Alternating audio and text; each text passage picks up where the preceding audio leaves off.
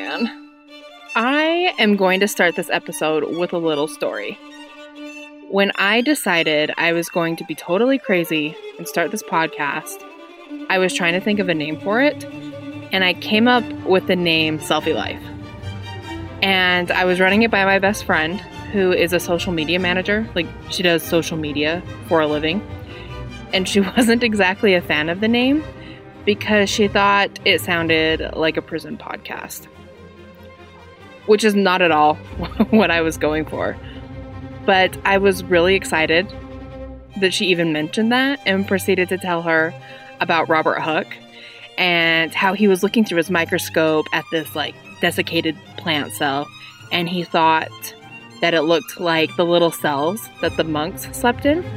So he used the word cell to describe what he was seeing through the microscope.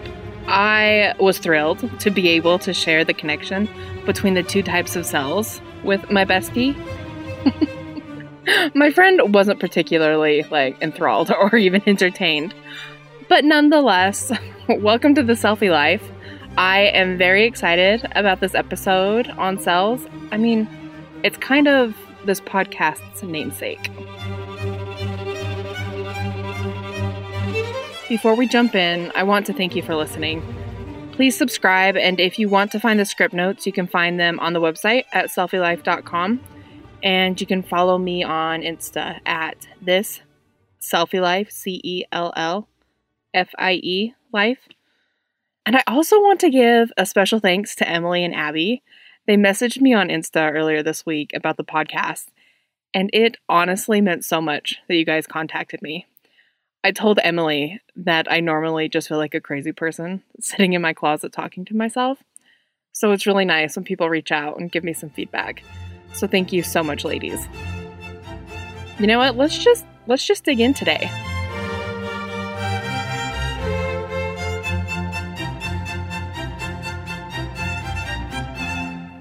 This episode, we will specifically be reviewing eukaryotes. So we, as humans, have a lot of cells, so it makes sense that we have an understanding of how they are organized and how they communicate and react with each other for the MCAT. And in true Selfie Life fashion, let's just start with a pop quiz. So you can base this off of the last episode. What is the main difference between prokaryotes and eukaryotes? Prokaryotes don't have membrane-bound organelles, and eukaryotes have membrane-bound organelles. Another difference between the two is that prokaryotes are always going to be single-celled organisms, where eukaryotes can be unicellular or multicellular. With multicellular organisms, such as ourselves, eukaryotes can form tissues and have a division of labor between the cells. This means that the cells will be specialized with form following function. Some cells might need more mitochondria or have more of a rough ER, depending on what type of work they are specialized in performing. I want to mention here that there are 4 types of tissue: nervous, muscle, connective, and epithelial.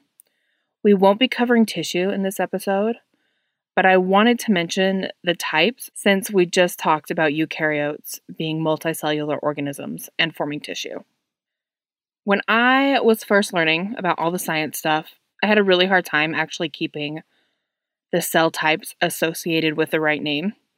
I mean, I switched majors from a creative writing major to a biology major, so the change was a pretty big one.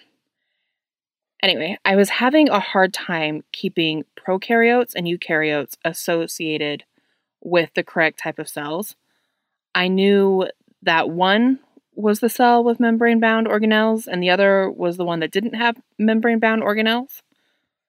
So, of course, I turned to my root words. Karyon is essentially the Greek word for nut, and eu is the word for well. So eukaryotes are well nutted. I know, I'll let you insert your own dirty joke right there. But it makes sense. The old school scientists were looking at these cells for the first time, and they see that they have these well-formed kernels in the nucleus. So they just called them what they saw. Eukaryotes have membrane-bound organelles. One more time. Eukaryotes, well nutted, have membrane-bound organelles and contain a true nucleus. Let's start from the outside of the cell and work our way in, starting with the membrane. Membranes are responsible for some important things. They provide intracellular boundaries like the mitochondria and the nucleus.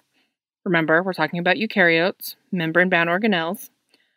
So these lipid membranes can be found around the nucleus and the lysosomes and the other organelles. These membranes organize the cell and contain chemicals. They also regulate the flow of information and transport things into the cell and out of the cell. Starting with the components of the cell membrane. Actually, what are the three main components that make up the cell membrane? This is a quiz question. There's the phospholipid bilayer, cholesterol, and proteins. Let's review each, starting with the phospholipid bilayer, which also has three parts. So there is the phosphate head, the glycerol backbone, and the fatty acid tails. I'm sure you have seen the phospholipids sketched out. They look like a stick figure that is only a head with the two legs sticking out. Or I always kind of envisioned it as a jellyfish with only two tentacles hanging down. Or it could be a balloon with just two streamers. I don't know, pick your phospholipid poison. So the head is the phosphate head. It literally is called a head. So this should be easy to remember. And it is hydrophilic. It loves water. And remember, water is polar, and the phosphate heads carry a charge. So this makes sense. What does a phosphate head look like? What is its chemical structure? So a phosphate head is a phosphate surrounded by 4 oxygens. And what do we know about oxygen and water? I mean, oxygen and hydrogen make up water, but oxygen is also one of the 3 elements that can form a hydrogen bond. So these phosphate heads love water. So you have the hydrophilic phosphate head, and then you have the glycerol backbone, which attaches the fatty acid tails to the phosphate head. I like that they properly name the glycerol the backbone. It is the backbone. It holds it all together. It connects the head to the rest of the body. Attached to the backbone are the fatty acid tails. The tails are hydrophobic. Phobic, as in fear, like arachnophobia, fear of spiders. Or this is actually one of my favorite fears. Arachibutyrophobia? I have no idea if I'm saying that correctly. It is the fear of peanut butter sticking to the roof of your mouth. I googled phobias, and that one was one of my favorites. You're welcome. I know that's exactly what you were wanting to know, is phobias in the middle of a cell episode. Back to the plasma membrane. So we have 2 layers of these phospholipids with the hydrophobic tails facing in towards one another, and the phosphate heads facing the water, aka the extracellular and intracellular fluids. If you're taking the MCAT and you're stressed and you're having a panic moment, just take a deep breath, and if you forget which is hydrophobic and which is hydrophilic, think about the cell being a water-filled bubble in a pool of water. The part that likes the water would be on the outside, interacting with the water, and on the inside. I mean, even take our blood, for example. Our blood is approximately 92% water. So the outside of the cells really need to love water. The phospholipids having a portion that is hydrophobic and a portion that is hydrophilic makes them what is called amphipathic. Phospholipids are amphipathic. Amphipathic because they have a hydrophilic and a hydrophobic. Something for you to start thinking about. What would be able to pass through the phospholipid bilayer? It is semi-permeable. As a rule of thumb, small and nonpolar molecules will be able to pass through. Cholesterol. Okay, so cholesterol in the membrane helps to maintain fluidity. It really works to keep the cell in a happy chill state. What keeps you in a happy chill state? Is it by chance food? Maybe a food that is high in cholesterol? Let's see, for me, French fries. Sweet potato French fries. All right, let's move on to proteins. There are two groups of proteins that are in the cell membrane. There are the integral proteins and the peripheral proteins. Integral proteins, or transmembrane proteins, these are the proteins that are integrated into the membrane. They are throughout the membrane. Peripheral proteins sit on the periphery, so they are on top or just slightly into the membrane. Integral proteins are often used to transport things in and out of the cell. They are integrated into the membrane. There are two types of transport proteins. They are channel proteins and carrier proteins. These transport proteins are very selective of what is permitted to pass through the cell. Channel proteins are exactly what they sound like. They are proteins with holes that go through them so that things can move into and out of the cell. They are hydrophilic tunnels through which hydrophilic ions and molecules can pass. Carrier proteins hold on to molecules and change shape in such a way that molecules are shuttled across the membrane. So carrier proteins are transforming to move things into the cell. Okay, so to review, our membranes are made of phospholipid bilayer, cholesterol, and proteins. I want to note here that there are actually carbohydrates called glycos that attach to proteins or lipids.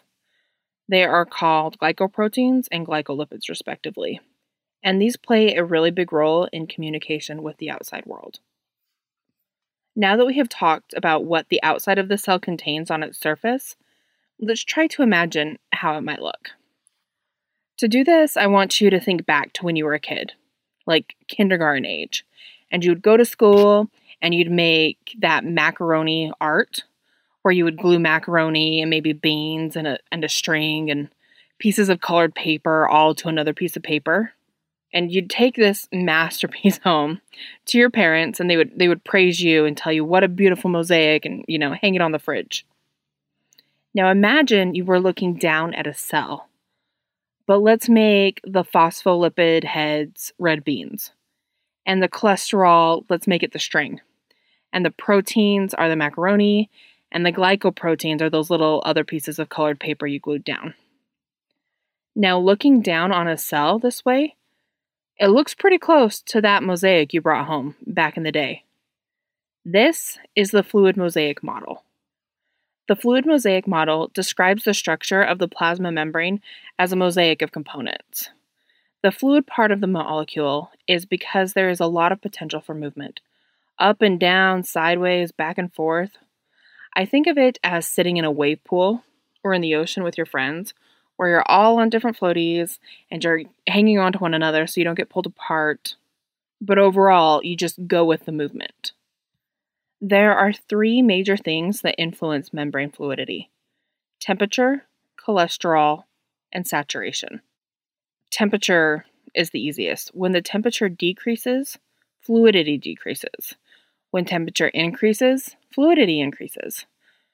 It's rather intuitive. Think about coconut oil. When it's cold, that thing is solid. As the temperature increases, the fluidity increases. It literally becomes a fluid. Cholesterol is really a buffer in the cell membrane. I mentioned earlier it helps to maintain fluidity, but it does this by inserting itself into the spaces between the lipids. So it is monitoring and it is working to maintain the homeostasis in membrane fluidity. Saturation. Saturation has to do with the bonds of the lipids. If you remember some OChem here, the double bonds create weird kinks in the carbon chains, and full saturated carbon chains are predictable in pattern. Think of the saturated fatty acid chains as Pringles. Pringles stack very nice and tight in a can because they are all the same shape. This is what happens to the fatty acid tails. They can get packed tightly so that they can't really move and fluidity is low.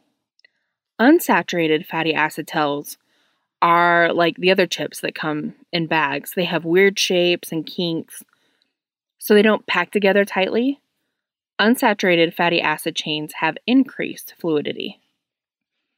Now let's talk about how things get through this freaking amazing and simple and yet so complex membrane. Also, random piece of, I guess it's trivia. Huge organisms like whales and teeny organisms like ladybugs have relatively the same size of cell.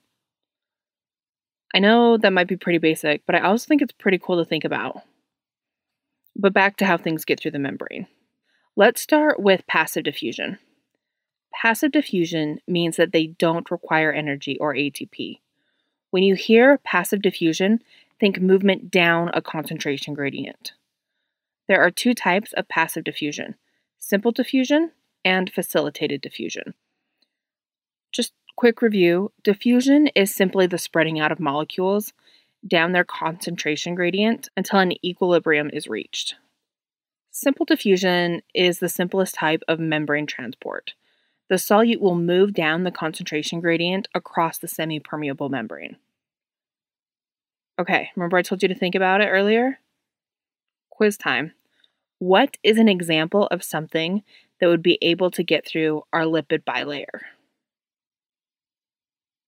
Gases such as O2 and CO2 will be able to pass through the layer and will be able to pass through actually at a relatively fast rate because they are small and non-charged. Facilitated diffusion. Okay, facilitated diffusion is a type of passive diffusion. Energy is not required. With facilitated diffusion, we are going to take advantage of some of the proteins we mentioned earlier. Pop quiz. What were the two types of protein categories we mentioned being associated with the cell membrane?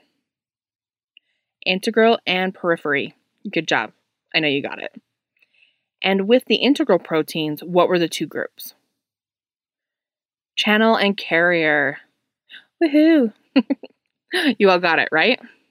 Okay. Facilitated diffusion uses the concentration gradient and proteins to move molecules that have a charge, like sodium or water. Remember that the phosphate heads of the phospholipid bilayer, they have a charge, and the lipid tails don't have a charge and are hydrophobic, so molecules aren't going to easily diffuse through the layers. The channel proteins allow the small charged particles to move down their concentration gradient. The proteins can be gated or just open. We will talk a lot more about gated when we talk about the nervous system. Channel proteins are hydrophilic channels through which hydrophilic molecules can pass. Carrier proteins hold on to the molecules and transform in shape in such a way that they are shuttled across the membrane. While we are talking about diffusion, let's review osmosis. Okay, if water is what is moving along the concentration gradient, we have a special name for this: osmosis. So water is diffusing from an area of high water concentration to an area of lower water concentration. There are three stages or three different tonicities when comparing different solutions. Here we are talking about a solute that is not permeable. So the solute is not going to go through the membrane. And since we want to be doctors, we're going to look at cells in discussion today. Hypertonic. Okay, a solution that is hypertonic contains more non-penetrating solutes than the solution it is being compared to. So if we have a cell that is only permeable to water and we drop it into a solution that is super salty, what's going to happen? What is the water going to do? The water from the cell will leave and go into the solution, which in turn will shrivel up the cell. Isotonic is when they are equal and there's no net movement of water. Iso, equal. Hypotonic is a solution that contains fewer non-penetrating solutes.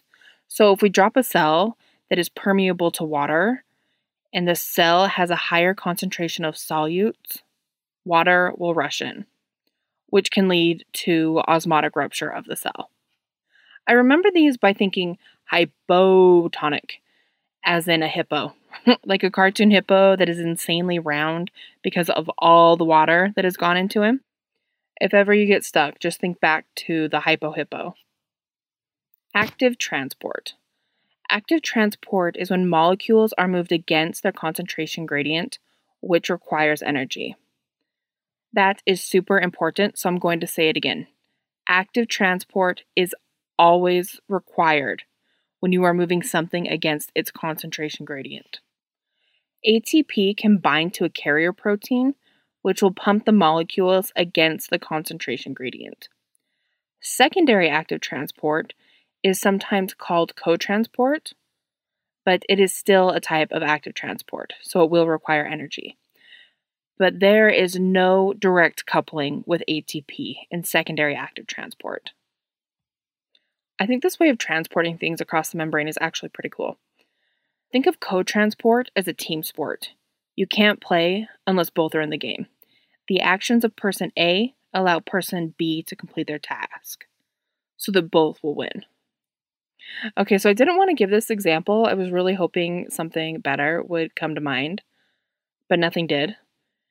And this probably came to mind because my sister was 10 feet away watching a cop show while I was writing this.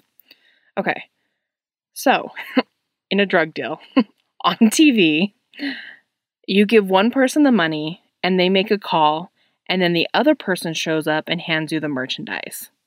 That's cotransport. One person is given the energy, which causes an action that makes the other person perform a certain task. We will be covering membrane transportation and specific examples in greater detail in a future episode, but I wanted to introduce the membrane transport in this section since we're talking about cells and that's where it's happening. So all of these are great for small molecules, but what about larger things that need to be brought into the cell? Endocytosis and exocytosis are for larger transportation. You might ship a car part in the mail, but you wouldn't ship a car through the postal service. Endocytosis is the process of taking things into the cell. This is further divided into phagocytosis and pinocytosis. Phagocytosis means cellular eating, and pinocytosis means cellular drinking. Phagocytosis is the cellular intake of large particles, and pinocytosis is cellular intake of liquid. Cell-mediated endocytosis allows for bulk transport of specific particles. A vesicle would form around the thing being brought into the cell, but only after very specific ligands have bound to proteins on the cell membrane. Exocytosis is the process of releasing larger molecules from the cell. So let's say the endoplasmic reticulum makes a protein. The protein is going to go to the Golgi apparatus for further processing, and then it's going to go to the cell membrane to be released. Exocytosis, think exit. Stuff is being expelled out of the cell. Speaking of the endoplasmic reticulum and Golgi apparatus, let's review the organelles in the cell. Okay, so now we've made it through the cell's membrane and we're in the cytoplasm. The cytoplasm is the gel-like substance that is the material inside of a living cell. We're going to start with my favorite organelle, the mitochondria, which everyone has heard is the powerhouse of the cell since, elementary school. This means that the mitochondria makes the energy. It's where glucose is converted to ATP via cellular respiration. The biochemistry will be talked about in detail in a later episode, but I wanted to just remind you in this episode that the ATP is made via cellular respiration by the mitochondria. Mitochondria are they're bean-shaped, and they have their own phospholipid bilayers. 2 of them. They have an outer membrane and an inner membrane. The inner membrane has a bunch of folds to increase the surface area. These folds are called cristae. The cristae, the inner membrane, is where the enzymes for the electron transport chain are located. In the middle of the inner membrane is the matrix. So on the inside of the inner membrane, that area is the matrix. The space between the membranes is the inner membrane space. Again, starting from the cell cytoplasm and working our way through the layers of the mitochondria to the center. Let's go over all those layers. From the outermost. So we have the outer membrane, which is a phospholipid bilayer, and then we have an intermembrane space, and then we have an inner membrane, which is another bilayer, and it has the cristae, so those folds, and then we have the matrix. Remember how in the last episode we talked about the endosymbiotic theory that suggests that mitochondria evolved from aerobic prokaryotes? I want you to keep this in mind because it would make sense if I told you that mitochondria are semi-autonomous. They contain their own genes that replicate independently of the nucleus, which means that the DNA replication in the mitochondria is not relying on the rest of the cell. Take a guess at what the transmission of genes that occurs outside the nucleus is called. So think about a cell and just take a guess. It's called extranuclear inheritance or cytoplasmic inheritance because the genes are occurring in the cytoplasm or within an organelle in the cytoplasm, not in the nucleus. See, aren't mitochondria so cool? I also have a favorite organ, which we'll talk about in another episode. I feel like if you are, as dorky of a nerd as I am, that you will also have favorite organelles and organs. I even have a favorite bacteria. What can I say? I'm just cool like that. Okay, moving right along. Let's talk about the endoplasmic reticulum. So the endoplasmic reticulum is also abbreviated as the ER. The ER is a bunch of membranes that are interconnected and contiguous with the nuclear envelope. The ER has a lot of folds. For some reason, I don't know, whenever I saw drawings or pictures of the ER, it always reminded me of like super chubby bulldog puppies, where they're just like all little folds of skin. They're adorable. So it has lots of folds and invaginations, and this increases surface area. There are two types of endoplasmic reticulum. Smooth lacks ribosomes and is used for lipid synthesis, and the rough has ribosomes and is used for protein synthesis. The smooth ER is the real all-star of the endoplasmic reticulum. The smooth ER not only synthesizes lipids, but it also transports the proteins from the rough ER to the Golgi apparatus, and it also helps in detoxification of like drugs and poisons. Hypothetically, and I honestly don't know the answer, but if someone is taking a little bit of poison every day to make themselves immune, like on Princess Bride, are they teaching their body that they need more of a smooth ER, like they need a greater amount of a smooth ER?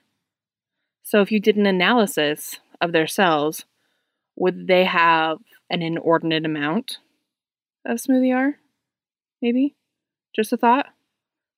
A future experiment, maybe? I don't know.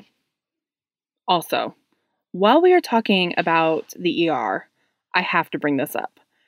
Do you guys remember years ago, Beyonce wore a dress and the internet freaked out that it looked like the rough ER? I know, like, every time someone mentions the endoplasmic reticulum, I have that picture of Beyonce in that dress in my head. I'll also put it in my script notes so you know what I'm talking about. Okay, the Golgi apparatus. And I had to look this up because Golgi, I didn't know where in the world that came from. It's actually Italian. So it's from an Italian person that discovered the Golgi apparatus named Camillo Golgi. The Golgi looks like a bunch of circles that have been kind of like smushed together.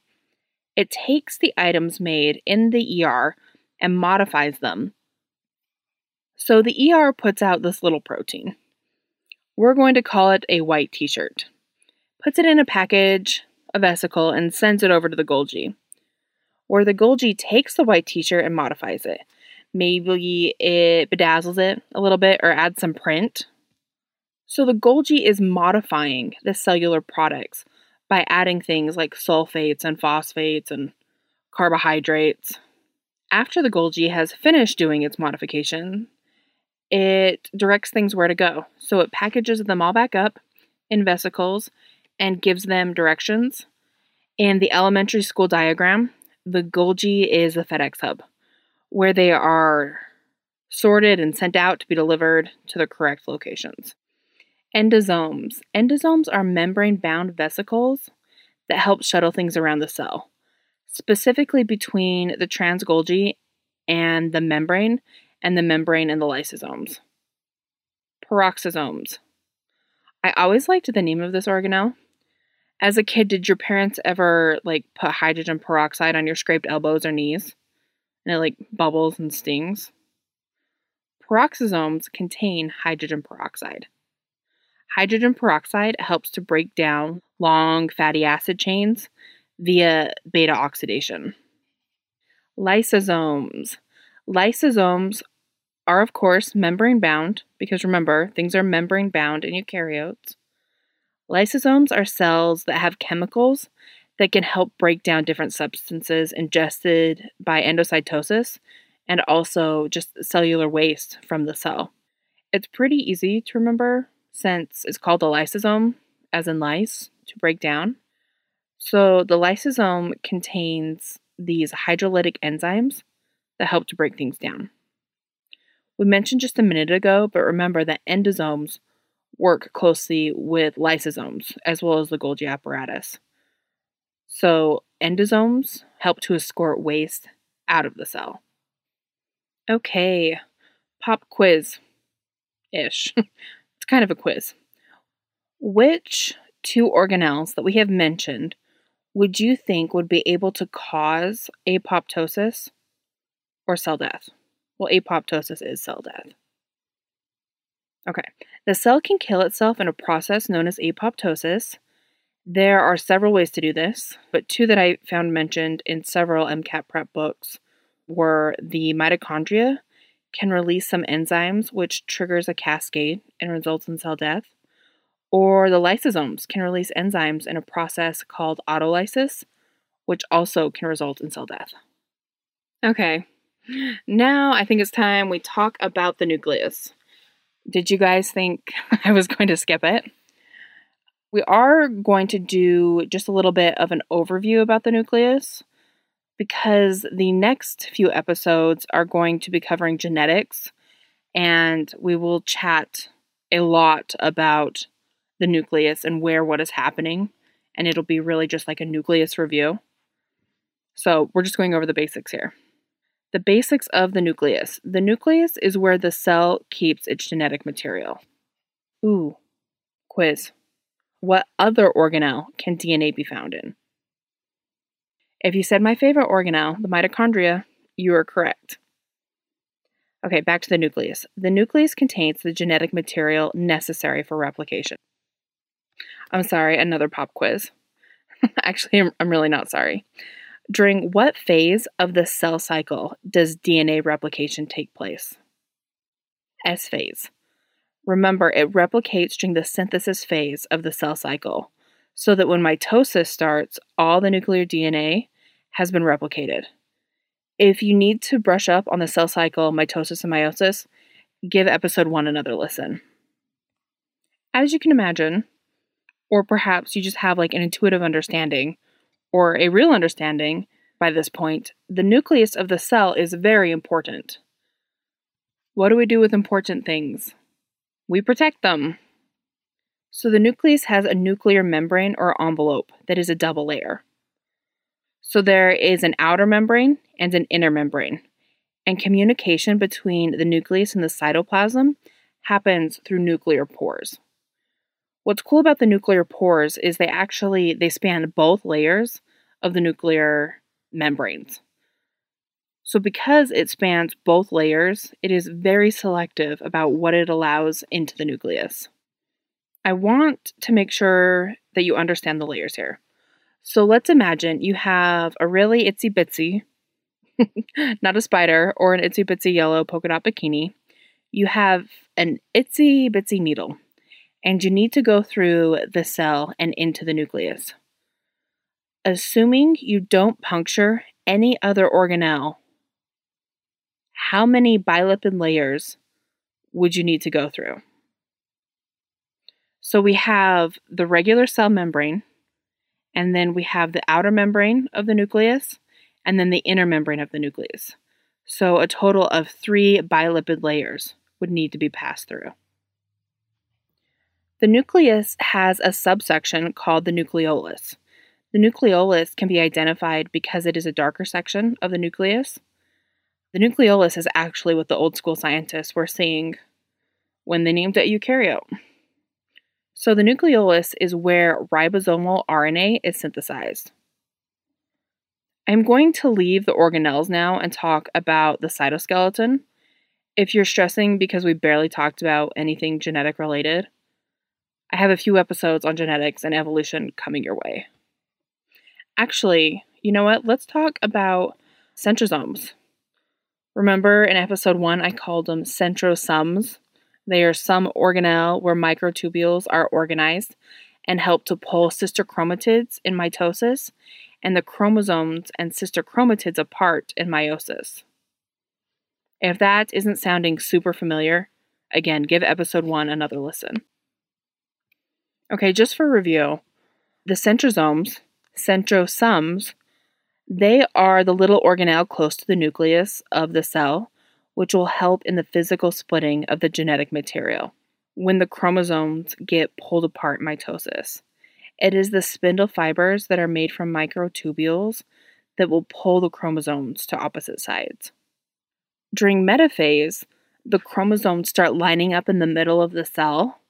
The centrosomes, the organelles, are now on the opposite sides of the cell. Centrioles exist inside the centrosomes.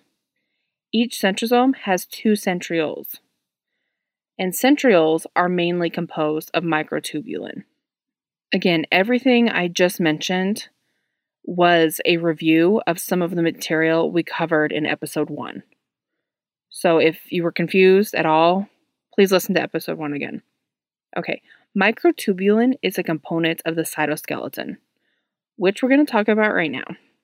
The cytoskeleton, as the name implies, skeleton, helps to maintain the cell shape. I mean, if we didn't have our skeletons, we would probably just look like a blobfish. So skeletons are very important. Along with providing structure, the cytoskeleton also helps transport material around the cell. There are 3 components of the cytoskeleton: microtubules, microfilaments, and intermediate filaments. Starting with microtubules, since we were just discussing their roles in mitosis and meiosis, microtubules are hollow, just like a tube is hollow. And microtubule filament is composed of a protein tubulin. Makes sense, right? Microtubules are the largest of the cytoskeleton filaments, with a diameter of approximately 25 nanometers. Microtubules participate in meiotic spindle, cilia, flagella, and transporting substances around the cell by providing pathways for motor proteins to carry vesicles. 2 examples of motor proteins that I saw mentioned in the Kaplan books that work with microtubules to transport things around the cell are kinesin and dynein. Cilia are projections from a cell that are involved with moving material along. Quiz time. Can you name the 3 locations where cilia are found in humans? So they're found in the respiratory system, so in the lungs, in the nervous system, the ependymal cells, and in the reproductive system. Flagella are for movement of the cell itself.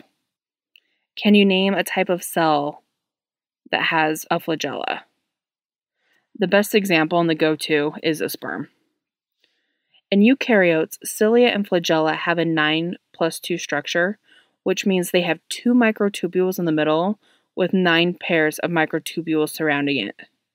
I mention it here because, as we talked about in the last episode, any location where humans differ from bacteria is a point of interest, since it is a location that can be targeted by drugs. So humans have the 9+2 configuration, and bacteria have a different configuration depending on the type of bacteria. What are centrioles composed of?